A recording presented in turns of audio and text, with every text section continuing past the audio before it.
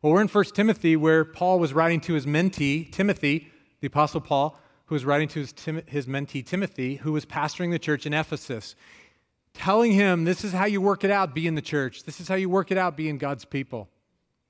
And last week, so that's why we're calling it Working It Out, and last week we got to this idea about being an example, and the title was, you get to be the example, says to Timothy. You get to be the example for people in how to live, and today's part 2. And I think this is just perfect, isn't it, up here seeing these folks and watching their examples and hearing their example and thinking about that idea. So we're going to talk some more about example. I just love the idea of the example. And the theme of yesterday, and we're going to review in just a second, but the theme of last week's sermon was all about the fact that you, whether you like it or not, you are an example, and you impact everybody around you with the message of who you are and what you value and what this God thing is about. We're examples, and we can't get away from it. I was this week. I had an opportunity to go with to the Ali's house. Do you know Dar and Sandy Ali in our church? And they've got 2 little boys, 10 and 8, and they had asked me to come over, and if I wouldn't join them for a time of prayer in their home. Kind of consecrating their new home. They're just about to go into a remodel, and they believe that this is a place that God has given them for ministry and for their life and their kids to grow and all these kinds of things. And so they said, would you come pray with us over it as a family? So I go, sure. So I come over to pray, and the boys were 10 and 8, kicking a soccer ball against the wall and being all kind of silly and all that kind of stuff. And we'd say, well, you guys want to join us? And they'd be like, no, and they're running around the house. And so that was fine. But when we came to prayer time, everything got real quiet. And as I kind of peeked in prayer, I saw the 2 boys right there hanging on to mom and dad's waists. We had 2 seasons of prayer, one in the living room, dining room area, the living area of the house, and one at the top of the stairs at the landing, kind of outside their bedrooms. And we prayed for their life and their ministry and their hospitality and God's presence in their home and in everyday life. And then upstairs, we prayed for their family and their relationships and the boys' growth and their marriage. And we should have had Ann there praying for their sex life and, all that stuff. We blessed their family. We prayed. But as I opened my eyes, I saw the boys were right there, and we said, would you, and mom and dad said, do you want to pray? And they're like, no, okay. But as we prayed, and I prayed, and then dad prayed, and then mom prayed, both times downstairs, then I heard Callan, their oldest boy, I heard his voice, I'm going to go. Oh, okay, you want to go, bud? Go ahead. And then he prayed. And then I heard the little brother's, Aiden's voice, I'm going to go. And then he prayed, and to listen to their prayers. And then upstairs, we went upstairs, and I prayed, dad prayed, and mom prayed, and then you guys want, I'm gonna go. And then Callan prayed, and then 8-year-old Aiden prayed. And as I listened to them pray upstairs, thank you, God, for my brother. Thanks for the love in our. Thank you to hear an 8-year-old pray. Thank you, that God, that mom and dad love each other so much. I mean, it was this powerful experience to hear these voices. But I got done with that, and I thought that was really cute and that was really sweet. And we had a lot of laughter with them because they're kicking the soccer ball, and then they're all on a go, and then they're praying. And then even my favorite part was at one point, one of them had to go to the bathroom, announced it, and then went into the bathroom a foot from where we were standing, and we prayed to the waterfall noise, and it was just so real and so rich. But the beauty of it was, as I was driving away, I thought 8-year-old and 10-year-old boys do not know how to pray like that unless mom and dad have been praying. You with me? Just doesn't come out of nowhere. I love this idea of being an example, that how we live for God is seen by our children, by our neighbors, by our coworkers, by the people in church with us, by everyone. It's something that is, whether we like it or not, whether we embrace it or not, we are examples. You get to be the example, Paul tells Timothy. We didn't look at the text yet, did we? Should we do that? Sorry. Let's read the text again, just verses 11 and 12. Command and teach these things, Timothy, Paul says. There's some hard things I'm telling you that you have to teach the church how to live, but you do it. And don't let anyone look down on you because you are young, but set an example for the believers in speech, in conduct, in love, in faith, and in purity. That's the word of the Lord. Now, this is where we went with it last week. What we said was in this text, the first part is that there's really no place for excuses. He says, don't let anybody look down on you. Don't let that be an excuse. For them, like, oh, Timothy's so young, he can't be an example. Or for you, oh, I'm so young, I can't be an example. Don't let anybody look down on you. You are an example. It's the place that God's put you. We can't give them that excuse. And you don't take that excuse. Why? Well, last week we looked at Jeremiah, where that happened to the prophet as well. Jeremiah said, I can't go be your prophet. God, I'm only a child. What do I know? I don't know how to speak. I can't do anything. Remember Moses too? I can't speak, Lord. I got a speaking problem. I can't be your person. Seems like all along we're pretty prone, maybe we are too, to say to God, I got all these reasons why I can't really be your example. I can't be that. I don't have much to give. I don't know what I could give. He goes, you know what? There doesn't actually get to be a place for excuses. And we look how in Jeremiah, God said to the prophet, you don't get to say that. You know why there's no excuses? He said, because there's my mini sermon in the middle of last week, because I got a plan for you. It's my plan. And my presence is going to go with you. So this isn't about you. What's it have to do with you? My presence is going with you. And my power is going to be in you. So whatever strength you need, whatever results need to happen, that's me, not you. So there actually doesn't get to be in a place where we go, you know what, I'm too this, I'm too busy, I'm too young, I'm too new of a Christian, I'm not verbal enough. We get to be examples because of God's plan, God's presence, and God's power. You with me on that? That's where we were last week. A little free recap for those of you that weren't able to make it. So there's no place for excuses. We're going to be God's example. And the way that example is portrayed in this text is that it is a pattern. We're a pattern to be followed. Go back to the text and look at it. He said, don't let anybody look down on you because you're young. Set an example for the believers in speech, in life, love, faith, and in purity and conduct. You set an example. Don't let anybody look down on you, but you become a pattern. You become an example. You become really, Claudia, you win the child? That is awesome. Give her a little love. Go, Claudia. Go love your baby. All right. Is that awesome? Does she feel judged right now at all, do you think? I don't know. That just means her babies love her. Okay. You get to be an example. You get to be a pattern. That's that second point that I got to last week. You're a pattern to be followed. You actually are a template that we say to the world, oh, you want to know how to do the God thing? Live like this. Remember that from last week? You're a pattern to be followed. And so the question we ask ourselves is, can we say to our church, to our neighborhood, to our world, to our children, to other people's children, can we say to everybody, hey, you want to know how to do the God thing? Watch me. Wow. That is a radical reality. But that's what Timothy is hearing from his mentor. It's God's plan, presence, power. Now go live it out. You're a pattern to be followed. Go give that pattern to people. Because people don't know how to live for God. They're watching you to do it. Man, what a high calling. What an exciting, actually, calling that we get to be the pattern. And then this last part is, where the pattern is in some pretty significant stuff. And we just touched on that at the end of last sermon, and in our time remaining, that's what we'll do here. In some pretty significant ways. And he lists those things when you look at the text. He lists those things in speech and in conduct, love, faith, purity, giant kind of concepts. And I want to unpack that this morning. And this is sort of our part two of you get to be an example in saying, all right, well, like what? Like how? How do we live out being this example? What kinds of ways am I an example to everybody for living the God thing? So first one he mentions is speech. Speech. And I go, really? Like how I use my speech, like my mouth, like my words, like in my speech? That's your number one? Is that your number one in your Bible, or did God put that in my Bible because that's my big issue? Is that what that is? He says, you set an example with your speech, with your mouth. Let's let that sink in a little bit. I just heard a great story that I don't think I have permission to tell you downstairs about a grandpa in our congregation who busted out with the S word in front of a grandkid, and then being the godly man that he is, wanting to fix it, turned around and said to him, don't ever tell your mother. Wish I could tell you who it was. His last name rhymes with Marascus. Okay.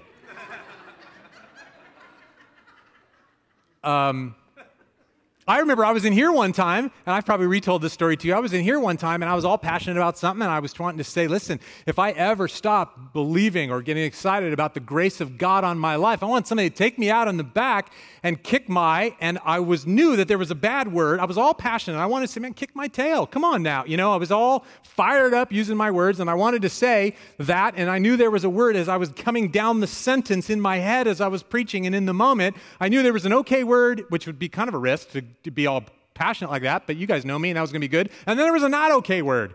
And as I came down, I translated it too many times in my head, and I busted out with kick my blank. Kiss my blank. And that's what I said. No, I didn't. So I just busted, it came out, and it was like, oh my gosh, did I just say that? And I remember thinking, oh no. So I got to my desk on Monday morning, and I waited for the email from the personnel committee. I thought, oh, here we go. And I only got one. I got one email, and I got it from Brother Mike Nolan, who is on our leadership team. And I'm like, oh boy, there it is. And I opened it up, and it said, where do I get in line for the blank kicking? That was his. So I look at this, and I go, oh my gosh, set an example in your speech. It's a huge deal, speech is, for all of us. But in reality, it isn't just about how we spell the words that come out of our mouths. It's about where those words come from. What did Jesus say? Stuff that comes out of your mouth is an overflow from your heart that's within you. So this is a big deal, this big speech thing, because speech is primarily how we present ourselves and interact with the world. And we're called to present ourselves and interact with the world. We're called to be an example, hello, that's what we're talking about, to the world. We're called to actually be an example to what God is like. And so this is how we talk about God, show God, speak of God. This is how we present ourselves and our relationship with God. It is huge, this area of speech. It's where the real us comes out. Would you agree? That's what Jesus was talking about. And so he goes, you got to set an example for that. Friends, this is how we engage in life. This is how you talk to people. This is how you love people, which is God's job for you, to love people. And the question here Paul's saying to Timothy, and all of us need to receive this, are you an example in how you present who God is, how you speak about what a life with God is about, how you talk about God's love, how you communicate God's love from you to other people? It's a huge question. Set an example for the believers in how you talk, what you say. And it's not just about how you spell your four-letter words. Because I can spell a word differently and have the same sinful thing coming out. Am I right? You ever heard your grandma say fiddlesticks? Same deal. It's about, am I an example of what it's like to have God in me and to interact with God through me? You know the power of loving people with your words? Are you that person? Here's the question to ask about this. What's people's impression of you after you've left the room with what you've said? Oh, that guy's witty. That guy's the smartest guy in the room. That guy's edgy. Or that guy reeks of the love of God and of faith. How we speak gives that off. He goes, you set an example about what comes out. Second thing he says is, set an example in life, or in conduct, it says in maybe your text right there. It means life. And then, of course, generally, this simply means you set an example in how you live. Do you know that every way that you live, in other words, what you spend your time with and what you spend your dollars on, and including speech and who you're with and how much time you spend with them, people see that stuff. You get that, right? We just see it. Some people see parts of your life, other people see other parts of your life, but everybody sees stuff in our lives. And the question is super basic and really general, and it's what we were probably assuming this text would be about.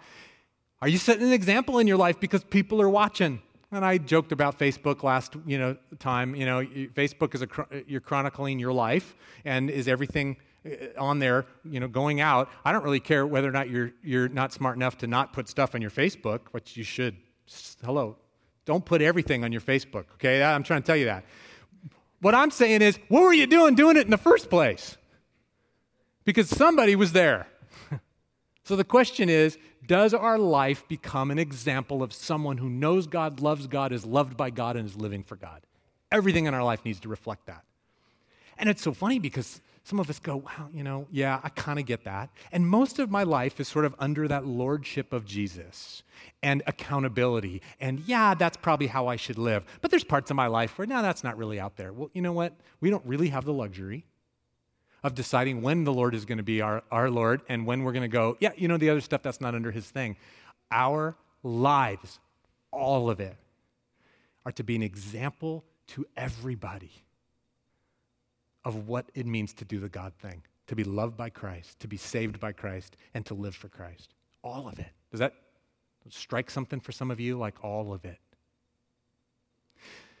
Interesting, these two go together, speech and life. These two are connected to one another.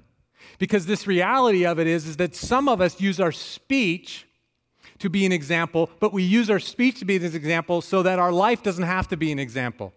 Some of us have worked us out a system so that we speak and sound like we're Christ followers, but it's almost as an excuse to not be a Christ follower. We can speak, we can talk the talk, but we're not walking the walk. And I think that's interesting. I think it's interesting he starts with speech and then goes to life, but in essence, they're connected to one another. Jesus talked about this. He said, you people, you honor me with your lips, but your hearts are far from me. So you say one thing, but you're living another way. What's that word? Do you know that word? Hypocrisy, that's right. This is one of the only things that got Jesus really fired up in a negative way is when people would say one thing but not live that way. They have to be together. And part of our being an example in significant ways is being an example in how we speak and how we live together. And the temptation and how easy it is, especially when we've learned the language of being able to speak the Christian lingo and to say the right things and to say things to our kids and to say things to those around us. So then it's sort of really becomes in essence, we can, if we don't live that way, we can just say, do what I say and not what I do. That's a challenge for all of us. Hypocrisy is talking about it, but not necessarily doing it. And every significant thing I've ever done in my life with the Lord, every significant thing I've ever done in my life, period, there's been a period of being tempted to just talk and talk and talk and talk, but there comes a time when we're done talking about it and we actually live it out. And the rubber meets the road. We become the example of it. I don't want to be an example of someone who says this is how life should be, who says this is what I want to be. I want to be an example of someone who is that way. You with me? This is the teaching that he's giving in speech and in life. Third one, speech, life, and love. Love, I thought that might be near the top of the list, and it is. It's a bronze medal. It's the third one he mentions. This is sort of the epitome of living out a right life, a Christian life. This is a life lived for God well. It's a love life. We can't be a Christian and not get this because we know that God is love. We know we've been created in God's image. We know that God loved us. We know that this is love, not that we loved God, but that he loved us and gave his son for us. And so we get to love him back. Man, love's in all of it. And Paul says to Timothy, and we say to you, the word is teaching us, we get to be an example in love. And because we're so steeped in that gospel of love, how is it that we aren't the people who get to be the greatest lovers in our world? Come on, church, that's good news. We get to be the greatest lovers in the world. We get to be people who know the God who is love. We get to be people who know God's love and unconditional grace. We get filled with his spirit of love, and then we get to go love everybody. That's our goal. Is that not awesome? Is that not a high calling? I heard one person do a little whistle and a baby cry, and crickets for the rest of you. And I know it's because we look at our lives, and I think we're kind of feeling like, yeah, I don't know that I do that, right? I'm not sure that that's how I'm living. Wow, am I a person of love? When we are lovers of people, we smell like Jesus to the world. When we love one another, the world's going to know what God's all about. When we love them, they're going to get a picture of God's love for them. When we love the world sees the kingdom of God coming and they get attracted to it. Friends, we're people of love. And he goes, you set an example by being the biggest lover out there. That's what we get to be. That is so great. Here's the question. It's similar to the question I asked you a little while ago. What fragrance are you leaving in your neighborhood, in your workplace, in our church, in the row where you sit? Do you smell like Jesus? In your family, do your children go, I don't get it all. I want to be like that. We get to be people of love. Do people describe you behind your back? as really moral, as really critical, or as someone who, when you get there, everybody's tank gets filled because you love? Hey, friends, the Spirit of God is in us and will pour out through us and overflow us so that we can be those people. Amen? Speech and life and love. Next one, and in faith. In faith. I have defined faith for you in the past as this: living like God exists. Living like God exists. Set an example for the believers in faith. Set an example for the believers as what it looks like to live like God really is. Remember, I used these words on our retreat a few months ago, that He is and I am His. That the meta-narrative, that the big reality, that the truth of what life is about is that God really is. And Jesus really is our Savior. And I really have been rescued from my sin and my brokenness and spiritual death. And I am full of God's Spirit. Now what?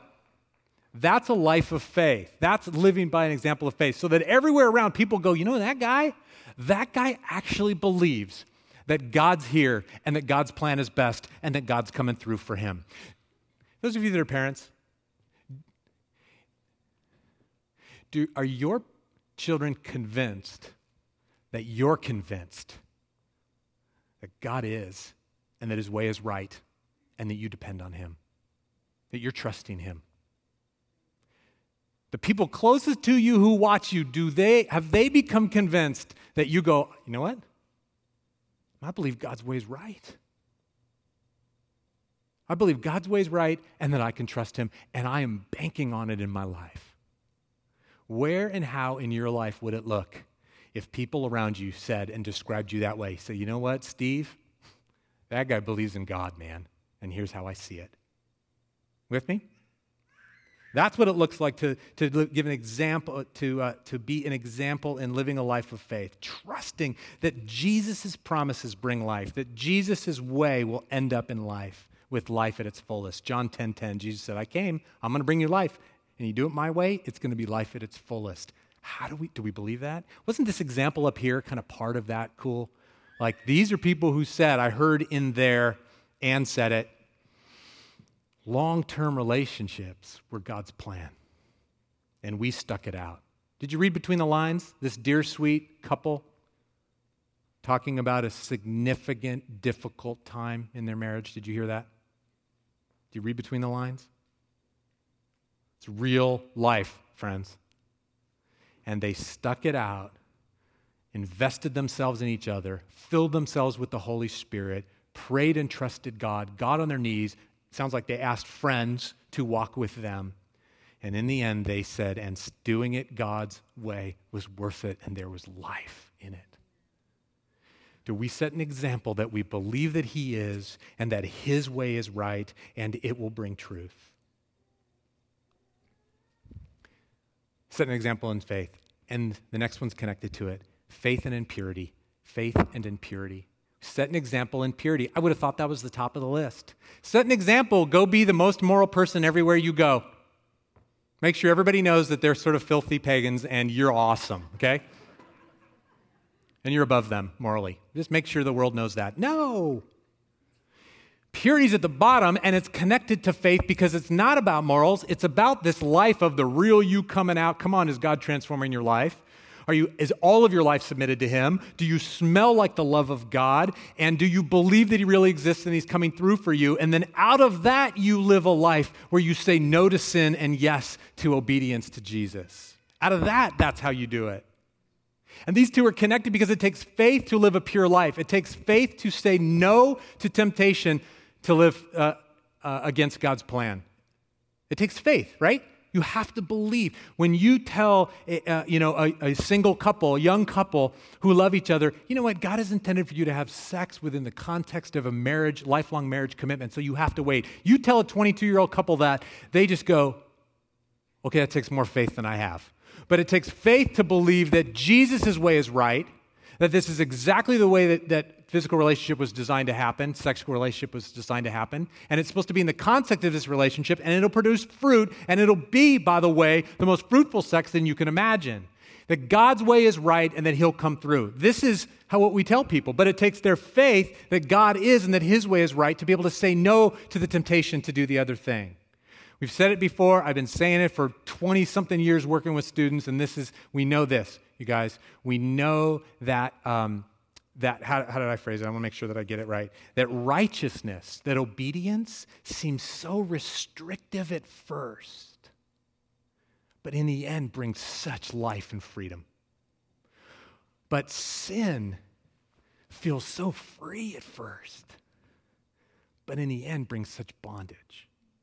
It takes faith to believe that that's true because of how God has set stuff up and that our unseen God will come and give us seen fruit and blessing. Do we set an example in our purity, but not just our moral purity?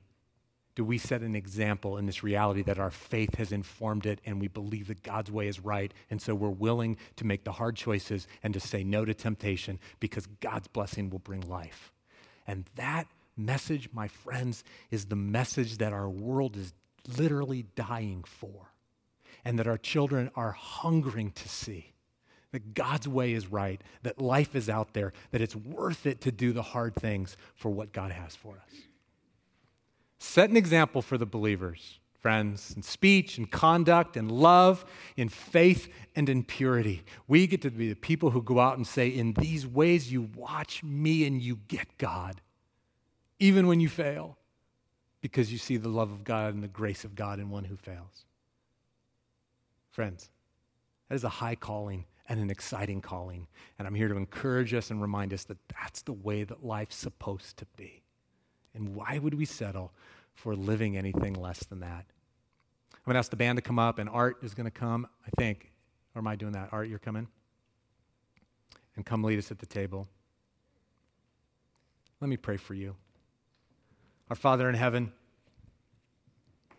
we come to the table recognizing that we could never be an example on our own, and that the example that we have is not the point. The point is, like the testimony of Gene and Ann, the testimony is, it's your grace, it's your plan, it's your power, it's your presence, it's you, God. And hearing these things this morning as we come to the table, we recognize that we need your help. That one or maybe more than one of these things has stuck with us this morning, and we feel you, God, the weight of your Holy Spirit saying, that's you. What is that one, God? What are you speaking to me about this morning?